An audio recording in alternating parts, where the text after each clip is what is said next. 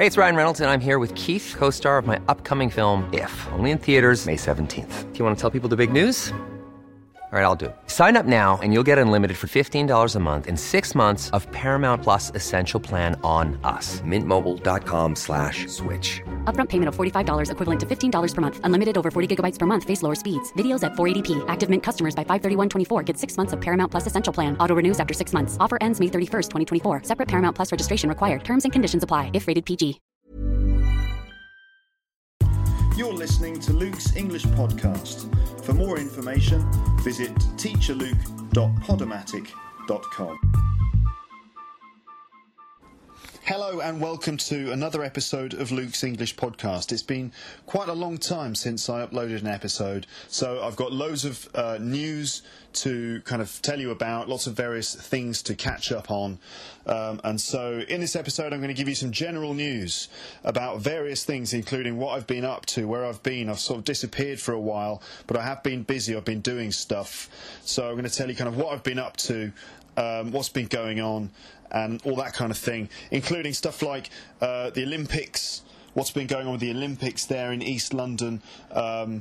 Let's see, sort of my holiday in Barcelona, which I went on for a while, some of my experiences doing things like trying to learn French at the moment, a gig which I did recently in front of about 100 learners of English in central London, and stuff like the Batman movie which I saw. I want to just talk about that for a little bit, and maybe a few other movies and stuff. So various bits of news for me to tell you about. I should say in this episode that you join me here, not in the living room as usual, but I'm in the other room because my flat is an absolute tip.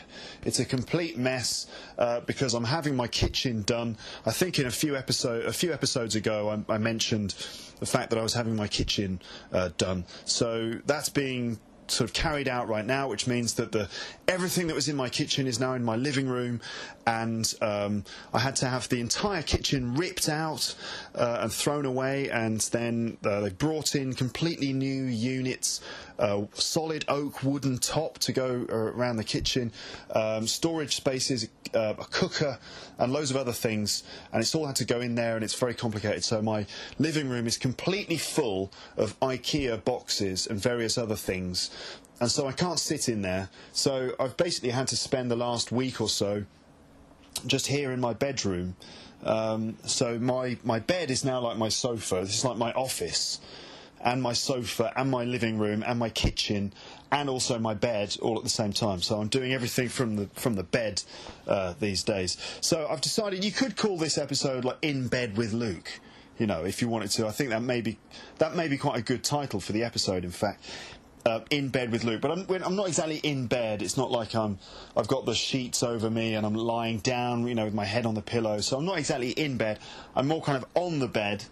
So I could call it On Bed with Luke, but that obviously that's ridiculous because on bed isn't correct. That's not an expression. It's not English. So On Bed with Luke. I mean, you know, I don't know, like a monkey might have come up with a title like that. But for a person, you would have to probably call it In Bed with Luke, because of course it makes you think of, you know, there was a Madonna movie, quite a controversial Madonna film, and it was called In Bed with Madonna, right? So, and everyone wanted to see it because they all wanted to be in bed with Madonna, right? But rather than in bed with Madonna, this situation for me is a bit more like in bed with my dinner. You know, because I'm basically living out of my bed at the moment. So let's call it In Bed with Luke. I think that's going to be quite fun. So the kitchen, yes, it's taking over my whole flat, but it's looking good. It's looking pretty good. But my God, has it been complicated? Lots of things, like IKEA forgot to send certain things with the order. They sent the wrong things. Some things were missing, so I had to kind of reorder them. Lots of complex things. I had to go to IKEA, my local IKEA, which is in Wembley, several times over the last few months, and I just can't stand going to that place anymore. Not that IKEA is a bad shop. I quite like it, really. It's, you know, I buy my stuff from there.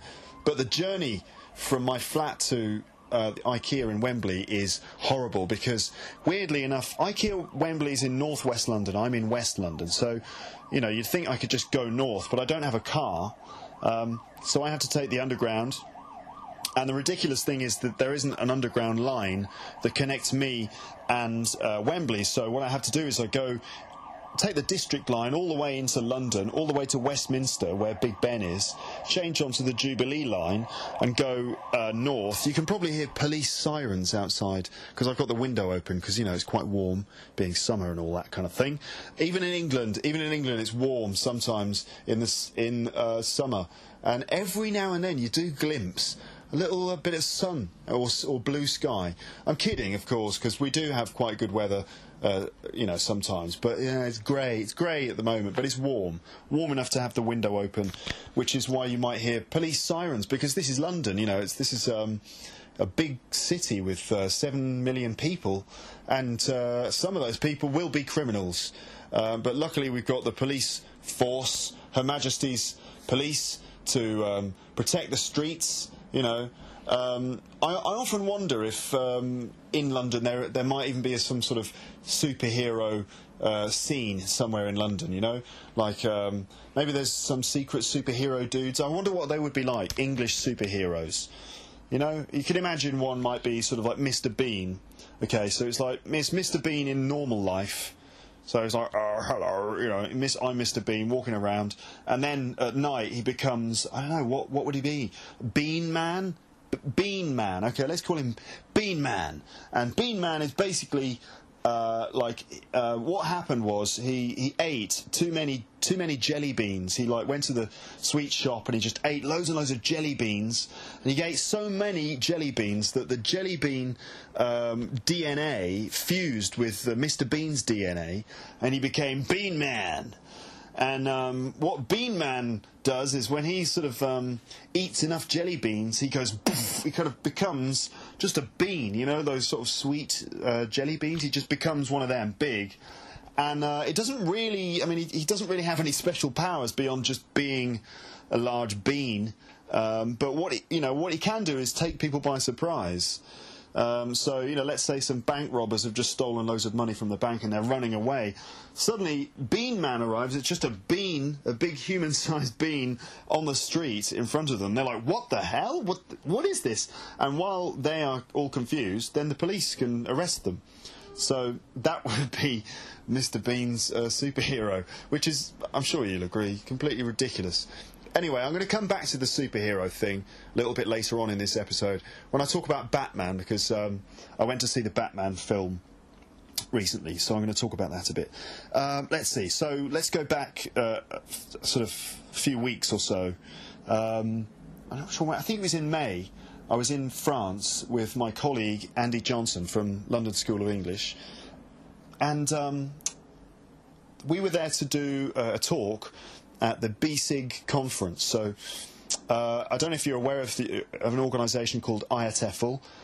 Well, they're basically the sort of they are responsible for English teaching in the world, and they have something called the BSIG Summer Symposium.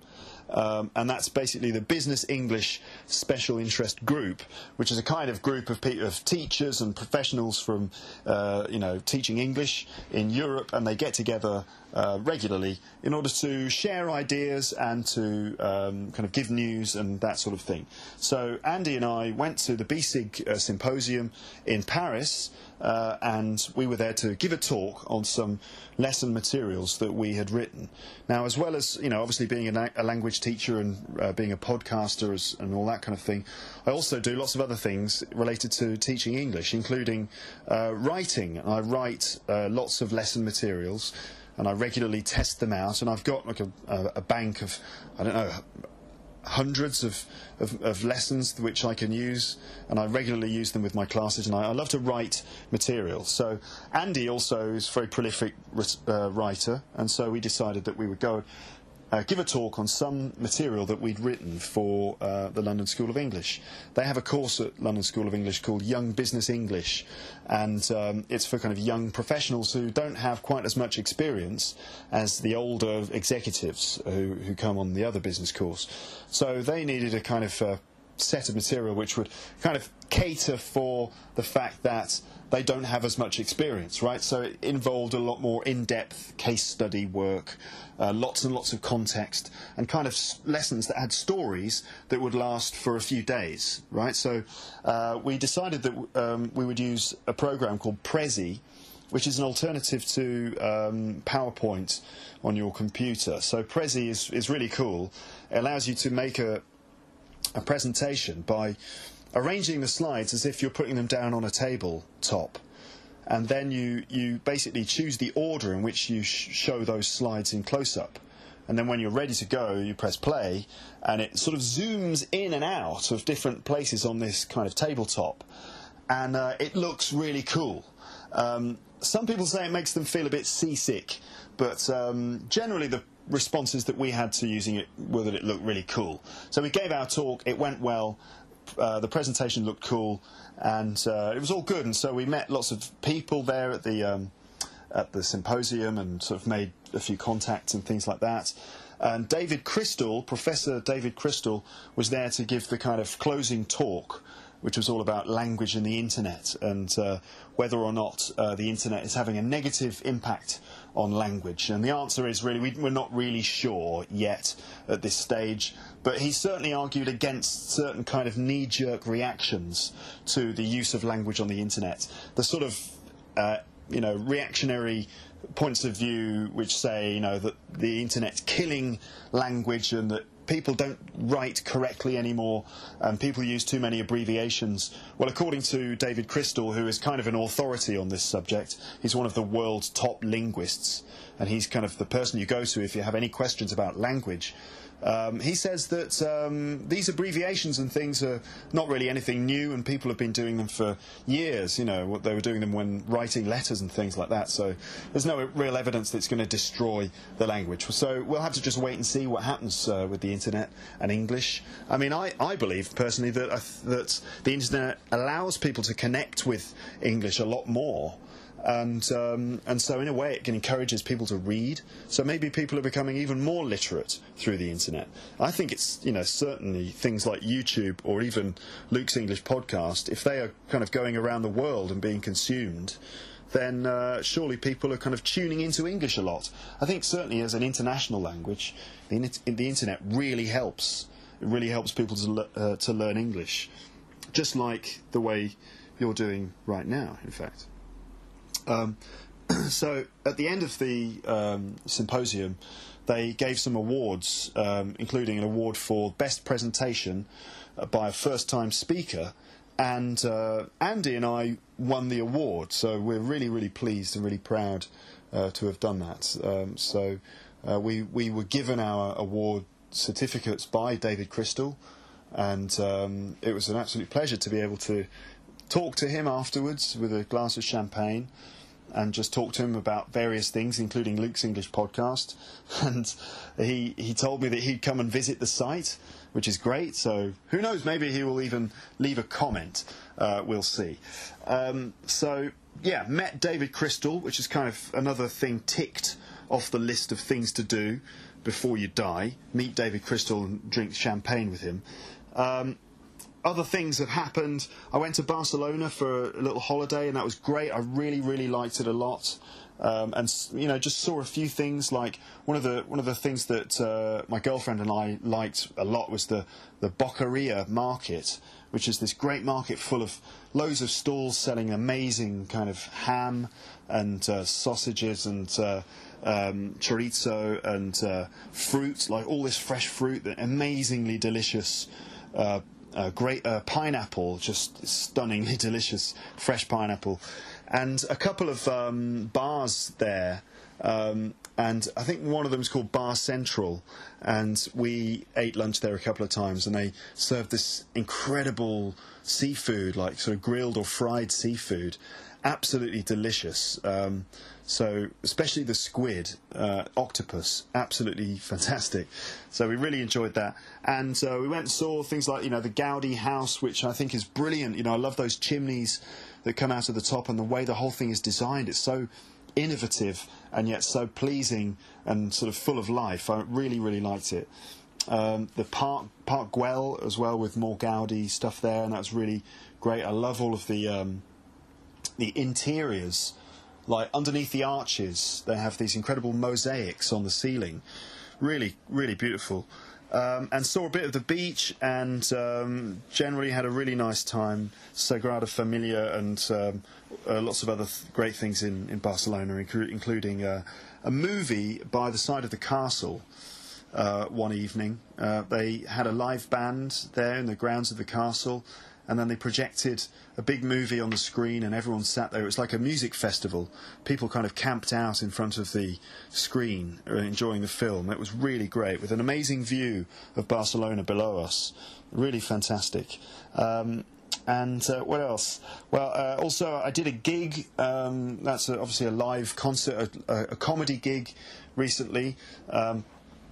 With a couple of guys I know who are comedians who are also English language teachers. So these two guys, one of them's called Xavier Fernandez, and the other one's called Gary Ogiam. These two guys are both English language teachers who also write and perform stand-up comedy. And somehow they managed to find me. I think that Zave saw me perform in Piccadilly Circus one day, and he decided that my act would be appropriate for this new night that him and Gary were planning, and it was called English Comedy for You. And the idea is that, most stand-up comedy is not really aimed at learners of English. It's aimed at native speakers, and so it's really difficult for native speakers to understand it, you know, and yet they're missing out on a kind of really great, authentic English experience, which is everyone gathered round listening to a comedian talk and make you laugh. I mean, it's just one of the most fun, most satisfying ways that you can kind of connect with English, because, you know, really the aim is that you understand it, you find it funny. And if you find it funny, you're getting it, you know, you're really getting it right. But if you don't really find it funny, maybe it's because that material isn't particularly funny for you. Or maybe there's something you might not understand. So it makes it kind of difficult for learners of English to enjoy stand-up comedy. But we know that there is a big audience for stand-up comedy for learners of English, because all over London there are language schools everywhere, you know, these language schools like the one I work for, and they attract lots and lots of people every summer in particular. So it's a great opportunity to arrange a comedy night in which the performers are kind of used to speaking to learners of English. And so Zave and Gary found a bunch of comedians who were appropriate, including me, because obviously I do English language teaching, and I do Luke's English podcast, and I do stand-up comedy too, so they thought I'd be appropriate. So came to the night of the gig, and I went there and I helped them to set up the room, and it was kind of quite a big room with lots of seats, and it seemed that it was going to be a really great evening. We had like a good microphone, and the setup was nice. And then people started to arrive, and more people arrived, and more people arrived, and more people arrived, until the room was absolutely packed and no one else could actually get in. All the seats were taken and people were standing up. There was no available space at all. So this is a room packed with about 100 learners of English, all there with their drinks, waiting to be sort of entertained for the evening. Now, I imagine that most of those people didn't really know what a stand-up comedy gig is really like. You know, they didn't really know what to expect. They didn't know the rules. You know, the rules are that basically during the performance you don't talk, you just listen, and hopefully you laugh, or you make other sounds which are appropriate. Like, you know, for example, if the comedian asks you a question like, how are you doing? The normal response is to go, yay, like that, you know. So either you go, yay, or you laugh, or you go, ooh, or you go, you know, these things which are kind of common responses. I expect all those learners of English didn't really know what was appropriate, you know. And the gig started, and Zave was the MC, and it was just like, it seemed crazy because we had people sitting down behind the stage and in front of the stage. So it was 360 degrees, people all around, totally packed. And So Zave started the show, and he's quite aggressive, actually. He was like, you know, make some noise, you know, like really aggressive and really loud. So I think everyone was quite stunned at the beginning, and they didn't really know what the correct way to respond was. And Zave kind of trained them a bit. But it was really sort of really full and really busy, and a lot of people were talking as well, you know, at the back, and Zave was like telling them to shut up. And there was like some kind of trouble going on at the door because people couldn't get in, so there was a bit of shouting. And so I was sitting there really nervous because I thought, oh my God, you know, this is going to be a disaster, this gig. The audience are just going to destroy the performers, you know. I thought everyone was just going to get the performers because they didn't understand the way it worked, and they were hot and sort of angry and, you know, and sort of cheeky and stuff. So the first guy came on, and he was really good, obviously a very good performer, and he did a good set. And then it was my turn, and I was nervous all the way up to the point where I actually got up and started talking to the audience. And then suddenly I felt all right, because I knew after I'd said maybe the first few things, I knew it was going to be all right, because I could feel that they understood what I was talking about, and they were on the same kind of wavelength as me. So that was good, and I picked a couple of, you know, slightly crap jokes to tell. You know, for example, like, hi, I'm Luke, I'm from London, I was born here. Well, not here, obviously, in the pub, I mean in London, you know, that kind of thing. So I started off with a few of those kinds of jokes, and it went down well. And in the end, I had a really good gig, and it was really fun having people all the way around the back and the sides and in front as well. So it was kind of fun to turn around and talk to different people. I got a little bit of audience interaction going on. I did some of my material, did some stuff about the Olympics, which was good, and I think people enjoyed it. And so I felt really good afterwards. I had a really good gig. And then that evening, I bumped into a guy at the door to the pub, and he said, "Oh, are you Luke from Luke's English Podcast?" And I was like, yeah, I am. And I said, "Did you just see me do comedy downstairs?" And he said, "No, I didn't. I came to see a friend, but I heard your voice, and I recognised you as Luke from Luke's English Podcast." So this guy didn't know I was going to be in this pub, didn't see me perform, but he recognised my voice. So, my God, is my voice starting to get famous? I don't know. It's pretty strange, but good, and a good gig. And luckily for me, one of my students was in the audience, and she very generously she recorded the performance, and so generously she managed to get a copy of that performance to me. So what I think I'll do is add that to the end of this episode. So if you keep listening, you can then listen to my stand-up comedy performance at English Comedy for You recently. So check that out. That's coming up later. What else? Other things like okay, yeah. Recently, I had my comedy friends Moz, Paul, and Alex over to my flat on a Friday evening recently, and we were sort of having a laugh and having fun and everything, and we decided to record a podcast episode in which we would just kind of mess around and play some comedy games. Now it was a typical Friday evening in, and so that, you know, usually involves a few beers and stuff as well, right? So what happens is I did record an episode about 25 minutes or so, but I'm not sure if I should upload it or not. So I want to ask you a question. Should I upload this latest episode with Alex, Paul, Moz, and me? Because the reason I'm worried is because, you know, we drank a few beers, particularly Moz. He drank a few more than the rest of us. So by the end of the episode, he's clearly a little bit drunk. Now I'm not, you know, particularly worried about that in particular, because it's just normal for a Friday evening, you know, for you when your friends are at your place to like have a few beers and get a bit drunk. That's quite normal in London. But I'm wondering if it's a good idea to put it onto the podcast, just because, you know, I'm very kind of aware of not doing anything inappropriate. I mean, saying that I did, I guess not so long ago, publish an episode in which I taught you every single swear word that I could think of, including the rudest words in the English language. Maybe that was a bit inappropriate. I don't know. It seemed to go down quite well, that episode. I don't know if you know the episode I'm talking about. It was, I don't know, a few episodes ago.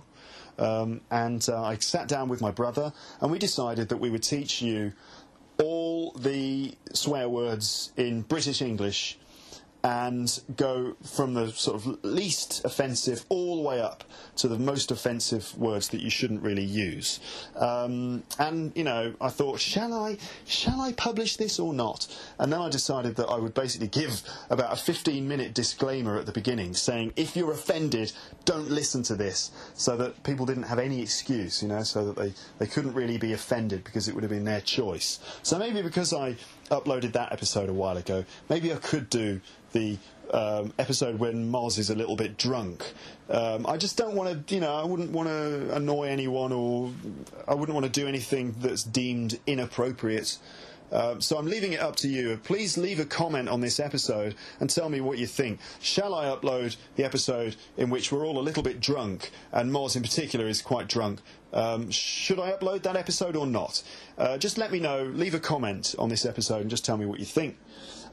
Okay, so what else? The Olympics. That's right, the Olympics. It's really happening. It's actually happening in London. You know, the years before this actually happened, everyone in London was kind of thinking, oh my God, is this a huge mistake? Are we not in a recession? And everyone was worried about the cost and the expense, and people concerned that it wasn't going to be ready in time, because we were reminded of Wembley Stadium, which took, you know, ages to make, and it wasn't ready, and it was 10 years, something overdue, something ridiculous like that. So we're all scared that it was going to be like that, but miraculously they managed to actually build the thing, and it's all working fine. Then, of course, before the Olympics, like the weeks running up to it, everyone was worried about delays, about getting caught in massive traffic jams, in, you know, sort of the whole city just becoming completely clogged, the underground just grinding to a halt in the middle of some tunnel deep under the River Thames or something. Everyone just squeezed into underground trains, journeys lasting 3 or 4 hours. Just to, you know, it's like Moscow, basically. You know, people were worried that it was going to become like driving in Moscow. That's just a joke for the Russian listeners out there, because well, you know, a lot of my Russian students tell me that traffic in Moscow is a nightmare, and it takes you a long time. So thankfully in London it's not that bad. It's actually not that bad at all. I went to the Olympics last weekend, and I saw handball in the Olympic Park, and I also saw fencing there in the Excel Centre, and it was great actually. I mean, I think it's all right. I hope that it's not costing far too much money, but it seemed quiet, to be honest. In fact, London generally seems pretty quiet. Maybe it's because a lot of people who live here have decided to leave during the Olympics. You know, a lot of people are on holiday. Maybe people have just got out of town to just escape the crowds of people. There are definitely more tourists in town. In fact, I was on Oxford Street on Friday evening, which was a big mistake. You should never go to Oxford Street in the evening. Don't go there from, say, 5 o'clock to 7 or 8 o'clock. It's just an absolute nightmare. It really is. It's like human traffic. It's just like... it's horrible. I can't explain it. Just don't do it. Don't go to Oxford Street at rush hour. It's just your worst nightmare.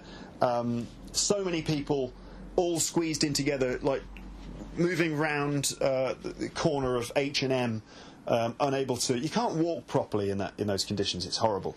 But for some reason I had to be there. I was running on an errand. I had to do something. So there I was on Oxford Street, Friday evening, walking down the street. Loads of tourists everywhere. Of course, you know, the tourists, they come to London for the Olympics, and when they're not watching the Olympics, what do? Hey, honey, let's go to Oxford Street. Or, you know, some other kind of thing like that. In fact, one of the telephone conversations I overheard when I was in the crowd was an American guy on the telephone, and, you know, some of his American friends were there, and he was talking to someone, saying, yeah, right now we're on Oxshire Boulevard. And, like, Oxshire Boulevard? What the hell's that? I mean, you know, Americans often get, you know, London names wrong. That's fine. That's to be expected. You know, you get things like Piccadilly Square, Buckingham Palace, Tottenham Court Road, Leicester Square, things like that. But Oxshire Boulevard, Oxshire Boulevard. I mean, it's like you just stick shire on the end of whatever it is, and then just some other word for a street. Oxshire Boulevard. I mean, boulevard isn't even English, that's French. So, I don't know where he got that idea from. So he said, "Here, I think we're on Oxshire Boulevard," and one of his friends just said, "Oxford Street." So, you know, at least one of them knew where he was. I mean, I guess it's fair enough, because, you know, when I go to Paris, I don't really understand the signs that I'm reading. But then that's because it's French, right? It's a different language. I guess for the Americans, this is the thing that's so kind of funny about this, that the Americans come over here, and it's the same language, but they still get it wrong. What's going on, Americans? And, you know, I don't mean to talk badly about Americans. I like Americans. You know, I like them a lot. I especially love doing the American accent. It's a lot of fun. Okay, so the Olympics is good. It's good to have lots of people from other countries here sort of mixing in with us. You know, you get to hear different languages being spoken all around the place. You can hear American people kind of speaking the American English thing. It's pretty awesome. So... let's see. Problems. Talking about problems for the Olympics. Well, the cost, of course. Everyone was worried about the cost. I'm sure it's costing a lot. And it's kind of quiet. You know, when I was there at the Olympics, you know, last week, it seemed pretty quiet. So I hope that, you know, they're making their money back on this. The transport's been okay, even though people were very worried about it. People were generally worried about the general hassle of the busyness, but it's not been that bad. Security, a lot of people concerned that there would be terrorist activities and things like that. There were lots of stories in the paper about sort of terror cells and, you know, the idea of the lone wolf terrorist. The lone wolf terrorist. This is a terrorist who operates on his own. Right, so he's not part of a terror cell. He's a lone wolf. Why call him a lone wolf? Why are they making it sound cool? This is not cool. He's a terrorist. In fact, he's not really a terrorist. This is just a nutter with a gun, a lone wolf terrorist. When you think about it, really, anyone can be a lone wolf. All you need to do is just do something on your own, and then you're a lone wolf, right? So when I'm not buying ready meals from Tesco's. I'm a lone wolf survivalist, you know? So, anyway, there hasn't really been any threat of terror, but I'm touching wood now. To touch wood in English, if you touch wood, it means you're superstitious. You touch wood for good luck, so if you kind of tempt fate by saying, well, there hasn't been any terrorism so far, tempt fate, you have to kind of touch wood. So, touch wood. I hope there isn't any. And a lot of people have criticised the Games for being very corporate. So you see all these big corporate sponsors everywhere. London Olympics, sponsored by McDonald's, official fast food restaurant of the Olympics 2012. You know, and that's ironic, isn't it? How can McDonald's and Coca-Cola sponsor the Olympics? You know, something doesn't quite add up there. I think you know what I'm talking about. So, yeah, people are a bit annoyed by that. Let's see. It was pretty cool, though, the Olympic Park. It was a bit like a festival. Lots of people milling around, like, interesting environment, going to go and see a show, you know, going to go and see some sport. It was very well organised, very nicely done, but fairly quiet.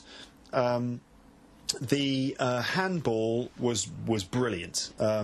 Handball was amazing. I mean, it's not a big sport here in England, in the UK.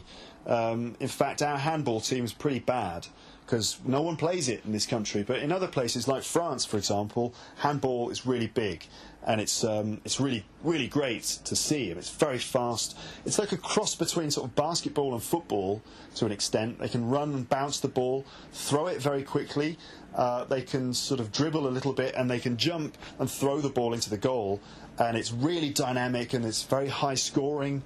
It's just a brilliant game. So I'm sure you know this already. I mean, it's like news to me in England that handball is great. But if you're listening to this, you probably enjoy handball already. So yeah, Olympics so far pretty good. And Team GB, of course, the British team, are looking quite good there with third place at the moment. So I hope that they continue to win medals and get, third place in the Olympics. That would be a major success. And the theme of the Olympics really is the idea of inspiring a generation. That's what they're calling it, inspiring a generation. And everyone's going on about the legacy of the Olympics. That's basically not just the Olympics itself, but what is it going to do to that area of London in the future? How is it going to help? And so they're saying things like the legacy of the Olympics will be the influence of all this victory, in this community, and whether people will be inspired and it'll create some sort of positive attitude among people. A lot more people are taking up sport, so it's giving young people a good, healthy set of role models, people they can kind of copy and aspire to. So that's the idea, and I hope that it's going to work. I hope it really is a good thing for London in the end, and that it's not just a big waste of money. So there you go. That's the Olympics at this stage. And in fact, while I was at the Olympics, I did record a few video interviews. You've probably watched my other videos before, the ones where I talk about. And I talked to native speakers in the street and asked them questions and put them on YouTube. Well, I did a couple of those interviews at the Olympics, and I've put the first one on YouTube tonight. So you can see that on YouTube. You just go to my YouTube channel. So if you go into YouTube, just type in Luke's English Podcast and you'll find my channel. And you can go there and check out the videos, see the interviews with a few people. And there's a tape script for that as well. So, I've been busy, I've been doing things. Added a tape script to that video, so you can check that out online right now, ladies and gentlemen. Let's see what else has been going on. I've been trying to learn some French, because as you know, I'm going to France in September, in just a few weeks now. So all this kitchen stuff and all these changes are being made so that I can rent out my flat, and then use some of the rent to pay off my mortgage on the flat, and then go to Paris and find work. And I've been sending CVs to people and contacting schools and people in Paris to find some work. If you are, by the way, in Paris and you know of schools that are employing teachers, then, do send me a message there. And I'm considering the idea of, I'm hoping to start doing some private tuition, but I haven't decided on various things yet, so that's not an official statement yet. So I might be available for private tuition in Paris at some point, but that's not an official Luke's English Podcast endorsed statement. Also, I'm considering the idea of making myself available for lessons on Skype. So that would mean that you could, pay me some money and then you get like a sort of one-to-one English lesson over Skype. So that's in the pipeline at the moment, and yet again, as I said before, that's not an official statement, it's just something I'm thinking about. What else has been going on? So learning the French, so I'm attempting to sort of pick up some French, I'm very slow at this stage. I think it would be a good idea for me to do a separate podcast where I talk to my friends who are also learning French, and we go through the whole experience and reflect on it. But in a nutshell, right now, I think I really empathise with learners of English a lot more now that I'm learning French again, because it just makes me remember certain things. For example, I think, let's say three things. This isn't a joke, I'm not going to say four things, just three things. First one is that I remember just how kind of weird and shy and nervous I feel when I'm speaking another language. Somehow in Japanese it's a little bit easier, maybe because I lived there for 2 years. I don't speak Japanese well, by the way, at all, but I feel like somehow it's a little bit easier to adopt the Japanese attitude, and I think that when you're learning a language you do have to adopt the attitude of that language. And by the attitude, I mean things like the manner and the intonation and the body language that is associated with that language. So in Japan, for example, you might get a lot more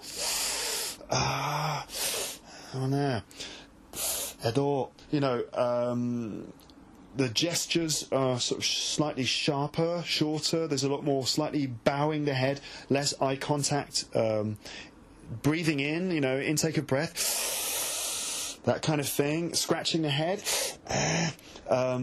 sort of turning to look at your shoulder. I noticed that in Japanese people a lot when they're thinking. They turn their head and look at the shoulder, which is interesting.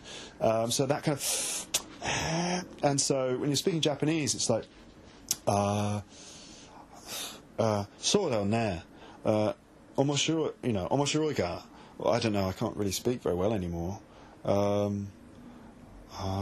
すごいだよね。I think when I speak with a slightly Yokohama kind of accent. すげえだよね。すげえだよね. That's kind of like, I guess, someone I might meet in a bar or something. Some 酔っ払いだよね. Some kind of drunken Japanese guy. すごいだよね。すごい. Anyway. Speaking French feels a bit more strange for me because I'm trying to pick up the kind of attitude of the French, and it's different to that kind of はい、失礼します kind of Japanese thing. ルーク、よろしくお願いします。はい、どうぞよろしく、that kind of stuff. どうぞよろしくお願いします。That's very kind of mannered in Japanese. It's almost like you're kind of bowing a lot when you say it and lifting your hand and stuff. Whereas French is a bit more bah oui, like a lot of kind of lot of that. So in Japan it's like, but in French it's more right? Now, I hope if you're French or Japanese you're not offended by this. This is just me attempting to pick up the attitude and the manner in a way of this language so I can try and speak it more naturally. So in French there's a bah.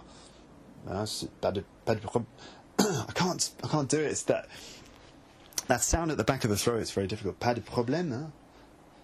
Bah oui, c'est pas de problème. It's quite difficult for me to get that sound at the back of my throat because English is very placed at the front. The lots of plosive sounds, and your tongue is placed quite close to the front when you speak. That's how we get those kind of sounds, that kind of thing. Whereas in French, it's slightly more at the back, So it's quite difficult for me to get into that. So that's the first thing. The second thing, I guess, is let's see, what is it? Well, the rules. Just speaking and knowing, like, just barely holding on to any semblance of there being rules to the language I'm using. I'm just trying to express myself. Now, I know I'm not having enough French lessons.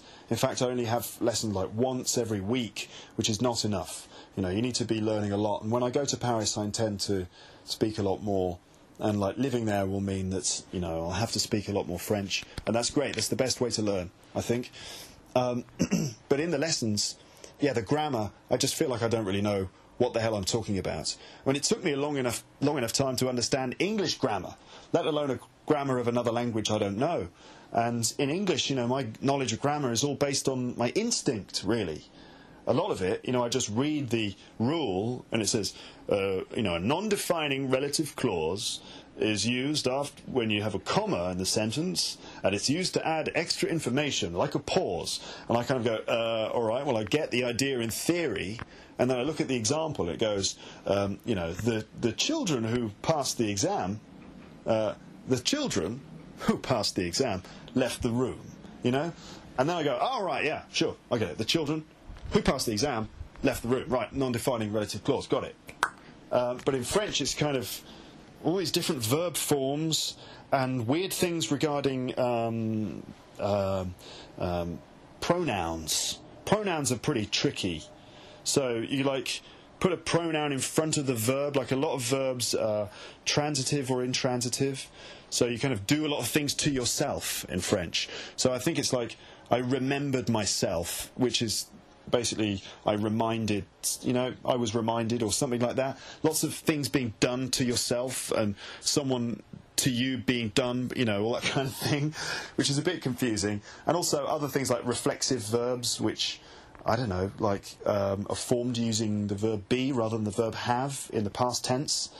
Other things as well, like in English, present perfect, I have lived in, London for 10 years, is formed with have, and in French, the verb form with have is like past simple.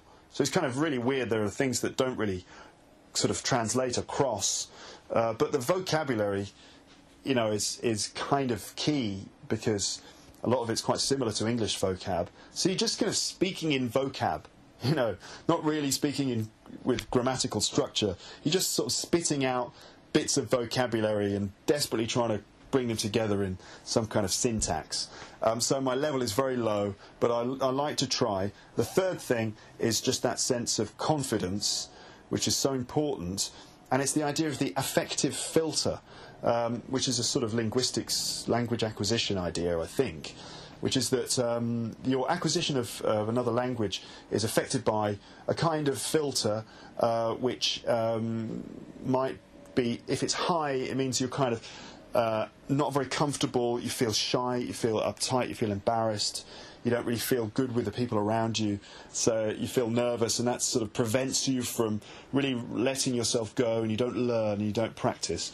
And then, on the other hand, like low affective filter would be that you feel really at ease, very comfortable, you're not really worried about making a fool of yourself, which, is probably why, when you've had a few beers, you feel a lot better about speaking a foreign language, because, the affective filter has been lowered. So this idea that, you can be confident is so important when you're learning a new language, because you have to just take risks. Every sentence that you say is a risk. And for me, that's like, I feel really uncomfortable with it, because when I speak, I like to control my sentences, and if possible, I like to be funny. I like to twist the language around and make it maybe a little bit more ambiguous and get a few laughs out of it. And so in French, I can't help it, I try and be funny. It's like, it's really weird. I don't have the vocabulary or the language to do it, but I still try and say these things which are funny, and like the other people in my class are kind of looking at me, kind of going, what is he talking about? And my teacher's great, she's really good, but once I was like trying to say something, and she said to me, Luke, get off your planet. So apparently I live on a planet, on a different planet, Planet Luke. And I go there sometimes during French lessons. So it's really fun, and I may talk about learning French a lot more in the future. Let's see. Also, I went to see the new Batman movie, which has been in cinemas recently. It's called Batman, The Dark Knight Rises. And it's very serious. Oh, God, it's deeply serious stuff, this is.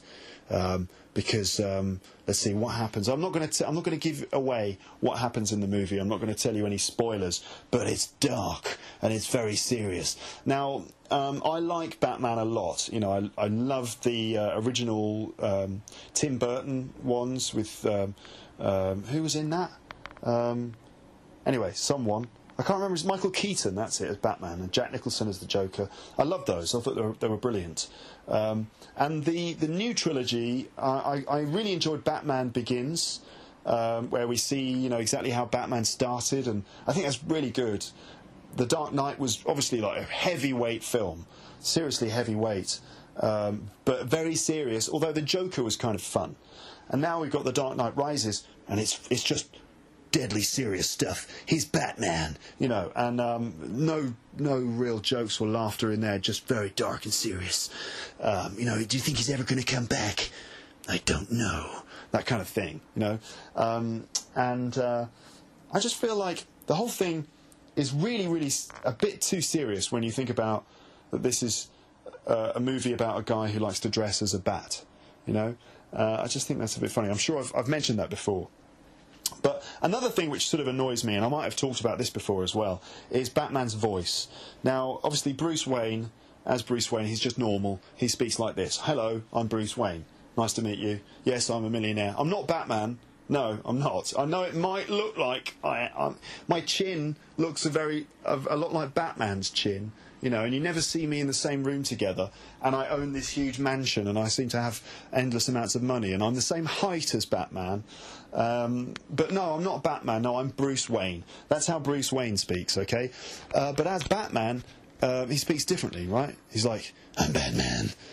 Right? That's how Batman speaks. Now, why did he feel it was necessary to change his voice, his normal voice, into I'm Batman? Right? Maybe it was to make it more scary.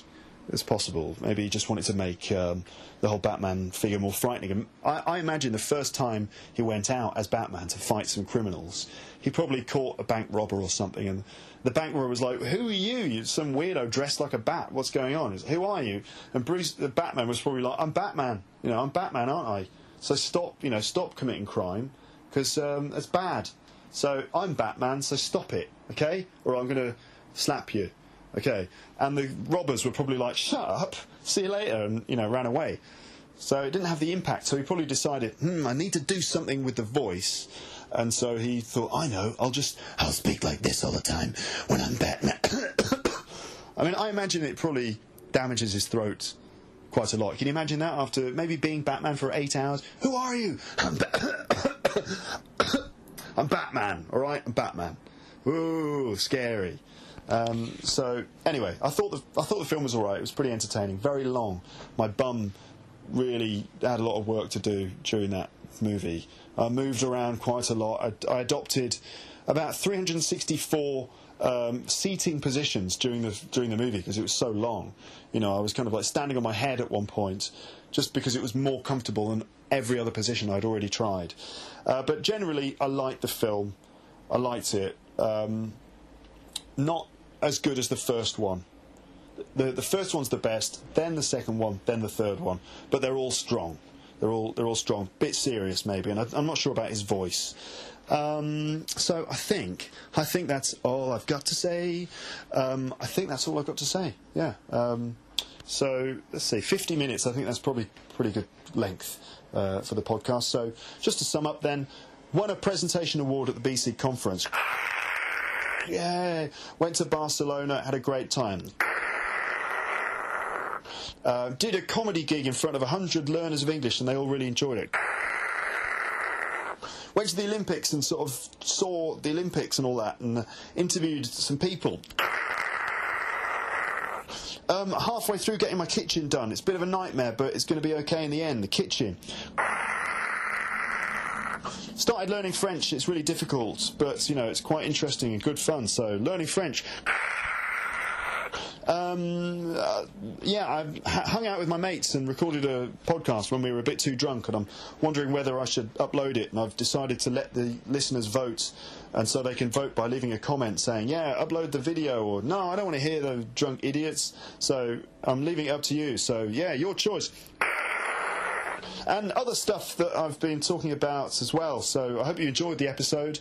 And now I'm going to play you the recording of the comedy gig, which I did recently at, where was it now? At a pub in Holborn in central London. So you can listen to that now. I think I might give you a short introduction to it because I believe the recording is not...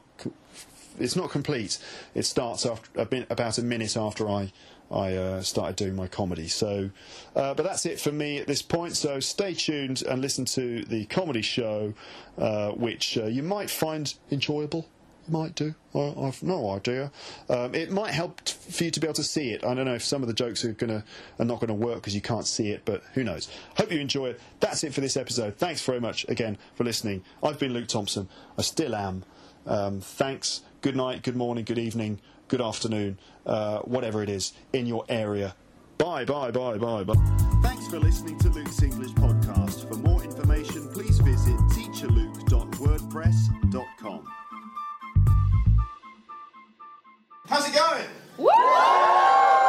Yes. All right. Okay. I'm an English teacher. Right? I'm English, and I'm from London. I was born here. Well, not here. Of course, it was fun. I was born in London. And we've got the Olympics happening. Any French people here? Sorry about that. You didn't want it anyway, did you? It's better for you because it's a nightmare. Can I swear? Am I allowed to swear? No. In my lessons, I'm like, no swearing. I'm not allowed. I'm not working. I can swear as much as I like. I'm going to hold it off. I'm going to try not to swear. So, the Olympics right now. We've got it in London, and everyone's very excited. Very excited. Obviously, by excited, I actually mean not excited. It's English indifference. We're like, yeah, the Olympics, get out of my way. It's just like the Olympics is in everybody's way. That's basically what it's like in London. It's like, I'm from London, I'm going to work. Get out of the way, Olympics. Let me get to work. Because that's what it's like. It's going to be harder, right? It's going to be harder to get to work than it is to run the 100 metres. No. At this Olympics. I think they should give you a gold medal if you manage to get to work on time during the Olympics, right? That's definitely what they should do. But it's in London, that's it, we've got no choice. It's actually happening now. So that's interesting. My mind goes blank, sometimes just for no apparent reason. A bit like yours, there's a lady there just staring. Hi. You can't see her, but I can. I can see all your faces, all the different expressions on your faces. Hello. Hello, nice man over there. Hello, French people over here. Hi. So what was I talking about? The Olympics. That's it. So, sort of throwing things and that, isn't it? Throwing stuff, running, right? I thought we'd worked it out. I thought we'd already gone beyond who can run the fastest. Do we still care? No. We've got bicycles now. We don't need to... We've got bicycles and we've got cars. We invented the engine. We invented the Concorde. It's not the Concorde. It's just Concorde. But we invented that can go really fucking fast, right? Why do we need to know who can run the fastest now? It's not school, is it? And everyone's worried. Everyone's very worried about drugs at the Olympics. You know, drugs. I'm very worried about it. I'm worried that I won't be able to get any. I think that my dealer is going on holiday. It's clever. He's like, I'm out of here. And so I'm like, oh dear, drugs in sports, what are we going to do?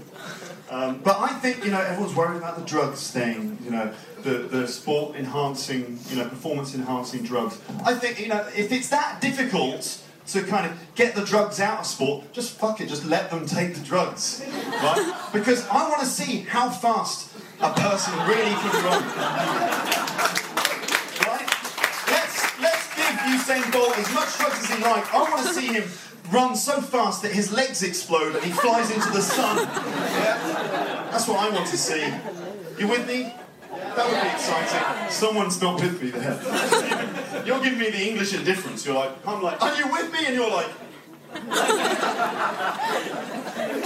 Hello. Yeah, you. Hi, I'm just... No, you. Hello. Yeah. What's your name? Cecilia. Sorry? Cecilia. Cecilia. Cecilia. Okay, I can't pronounce that. I speak one language and I don't even speak that very well. Hello, anyway. Yeah. So the Olympics, that's cool, isn't it? Yes. I think, right, in Britain, we've got the Olympics. It's our chance. This is the British... We haven't won anything for about 100 years, okay? Especially football.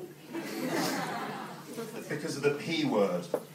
Do you know what I mean by the P word? Penalties. It's too bad for us. Yeah. They shouldn't let me do it. What?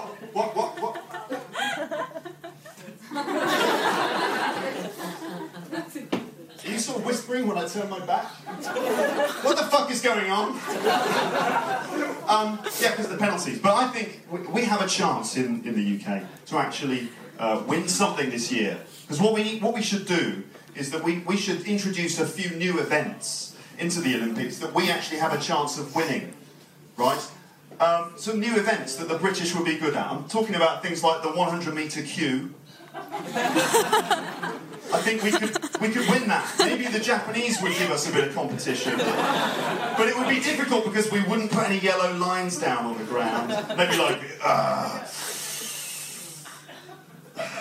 That's what a Japanese person does when they're confused. They've got a little man on their shoulder. Have you noticed that? Just ask a Japanese... who's the Japanese people? They're you, Japanese. I remember. See, she's doing it now. Japanese? What's the Japanese on there? I'm not Japanese. Because there's a little man on the shoulder. Do you have the little guy? So you ask the question, so, you want tea or coffee? And these guys going, tea, tea, tea, coffee, coffee.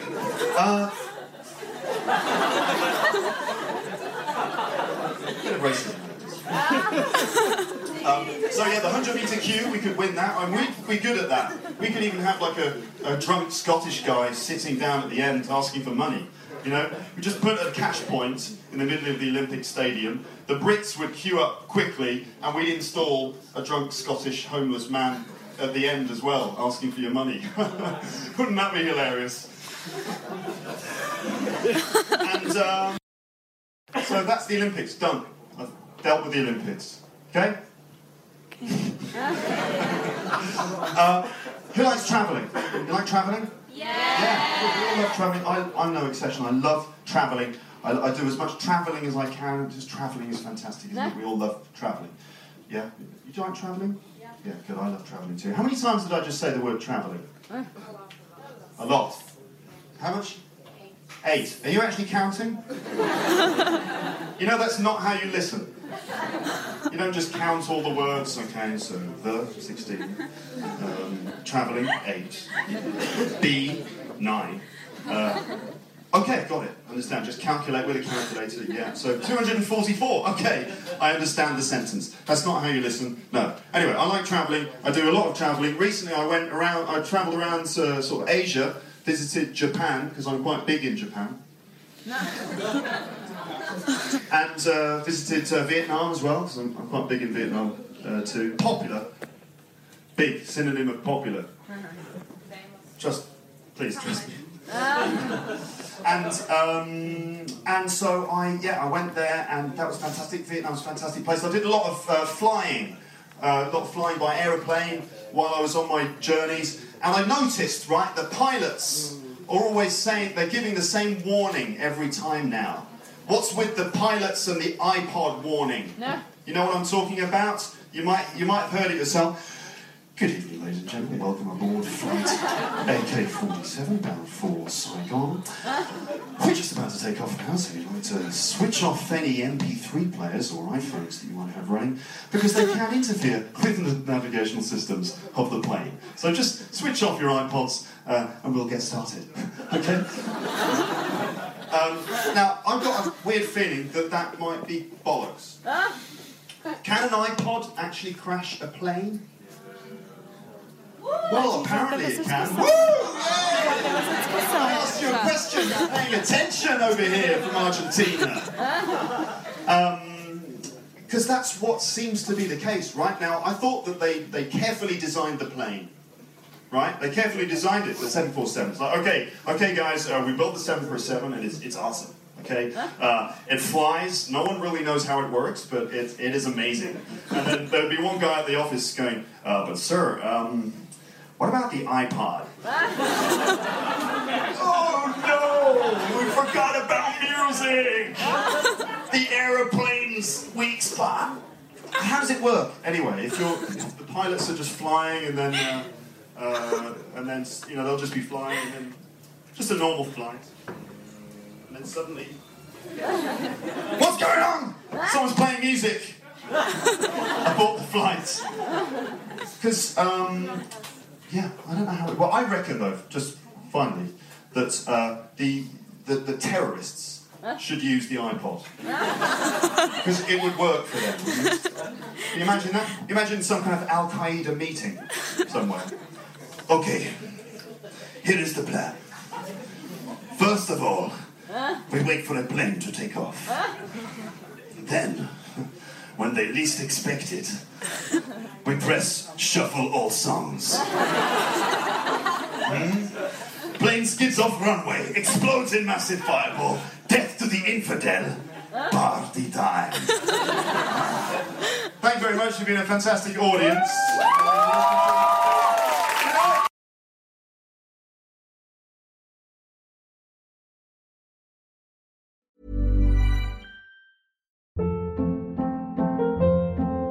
Hold up. What was that? Boring. No flavor. That was as bad as those leftovers you ate all week. Keke Palmer here, and it's time to say hello to something fresh and guilt-free. Hello Fresh. Jazz up dinner with pecan-crusted chicken or garlic butter shrimp scampi. Now that's music to my mouth. Hello Fresh. Let's get this dinner party started. Discover all the delicious possibilities at hellofresh.com.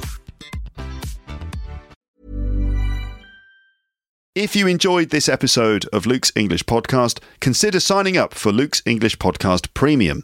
You'll get regular premium episodes with stories, vocabulary, grammar and pronunciation teaching from me and the usual moments of humour and fun.